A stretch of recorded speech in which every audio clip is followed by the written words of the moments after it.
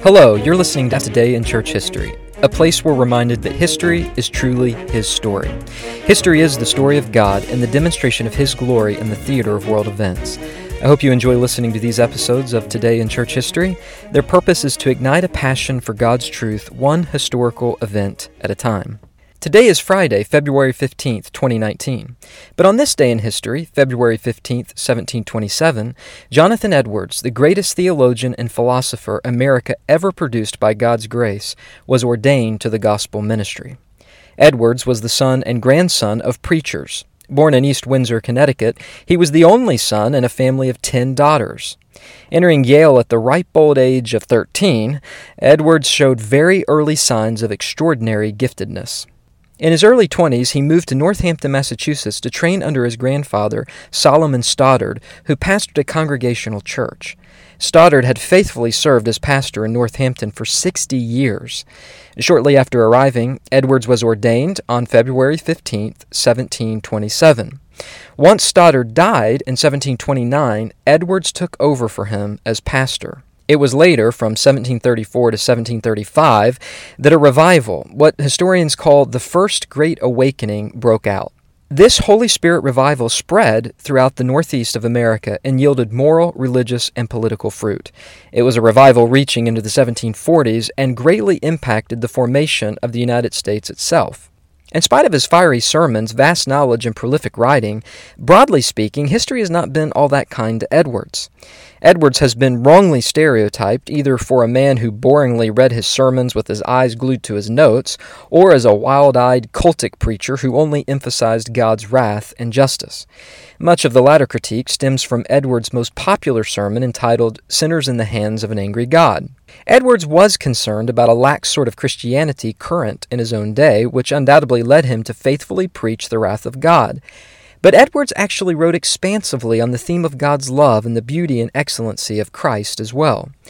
Rather than focus on the sermon preached for Edwards' own ordination on February 15, 1727, I'd like to read some excerpts from an ordination sermon he preached himself years later to a young Presbyterian minister in Massachusetts. This sermon highlights the beauty of Christ, which is to be reflected by gospel ministers. I think it serves as a window into the heart of Edwards, the pastor-preacher. What made him click? What were his motives? How exactly did he view his purpose as a gospel minister? The title of the sermon is "The True Excellency of a Minister of the Gospel," and the text is based on John 5:35. One of Edwards' chief points is that a gospel minister has a duty and is appointed by God to exude gospel light to the souls of men. In part, Edwards says, and I quote, "But God in infinite mercy has made glorious provision for the restoration of light to this fallen dark world. He has sent Him, who is the brightness of His own glory, into the world to be the light of the world. He is the true light, that lighteth every man that cometh into the world, every man in the world that ever has any true light. But in His wisdom and mercy He is pleased to convey His light to men by means and instruments, and had sent forth His messengers and appointed ministers in His church to be subordinate lights, and to shine with the communications of His light, and to reflect the beams of His glory on the souls of men." End quote. In this sermon, Edwards then addresses the importance of what he calls light, referring to the knowledge and content of God, and His word as delivered in a sermon, and heat, that is, the fervency in which the preacher displays passion for such truth in an actual sermon. He says, and I quote, "If a minister has light without heat, and entertains his auditory with learned discourses, without a savor of the power of godliness, or any appearance of fervency of spirit and zeal for God and the good of souls, he may gratify itching ears, and fill the heads of his people with empty notions, but will not be very likely to reach their hearts, or save their souls. And if, on the other hand, he be driven on with a fierce and intemperate zeal and vehement heat without light, he will be likely to kindle the like unhallowed flame in his people, and to fire their corrupt passions and affections, but will make them never the better, nor lead them a step towards heaven, but drive them apace the other way." End quote. Edwards then explains the goal of such preaching when he says, and I quote, "And hereby our ministry will be likely to be as beneficial as our office is honorable. We shall be like Christ, and shall shine with His beams. Christ will live in us, and be seen in his life and beauty in our ministry and in our conversation.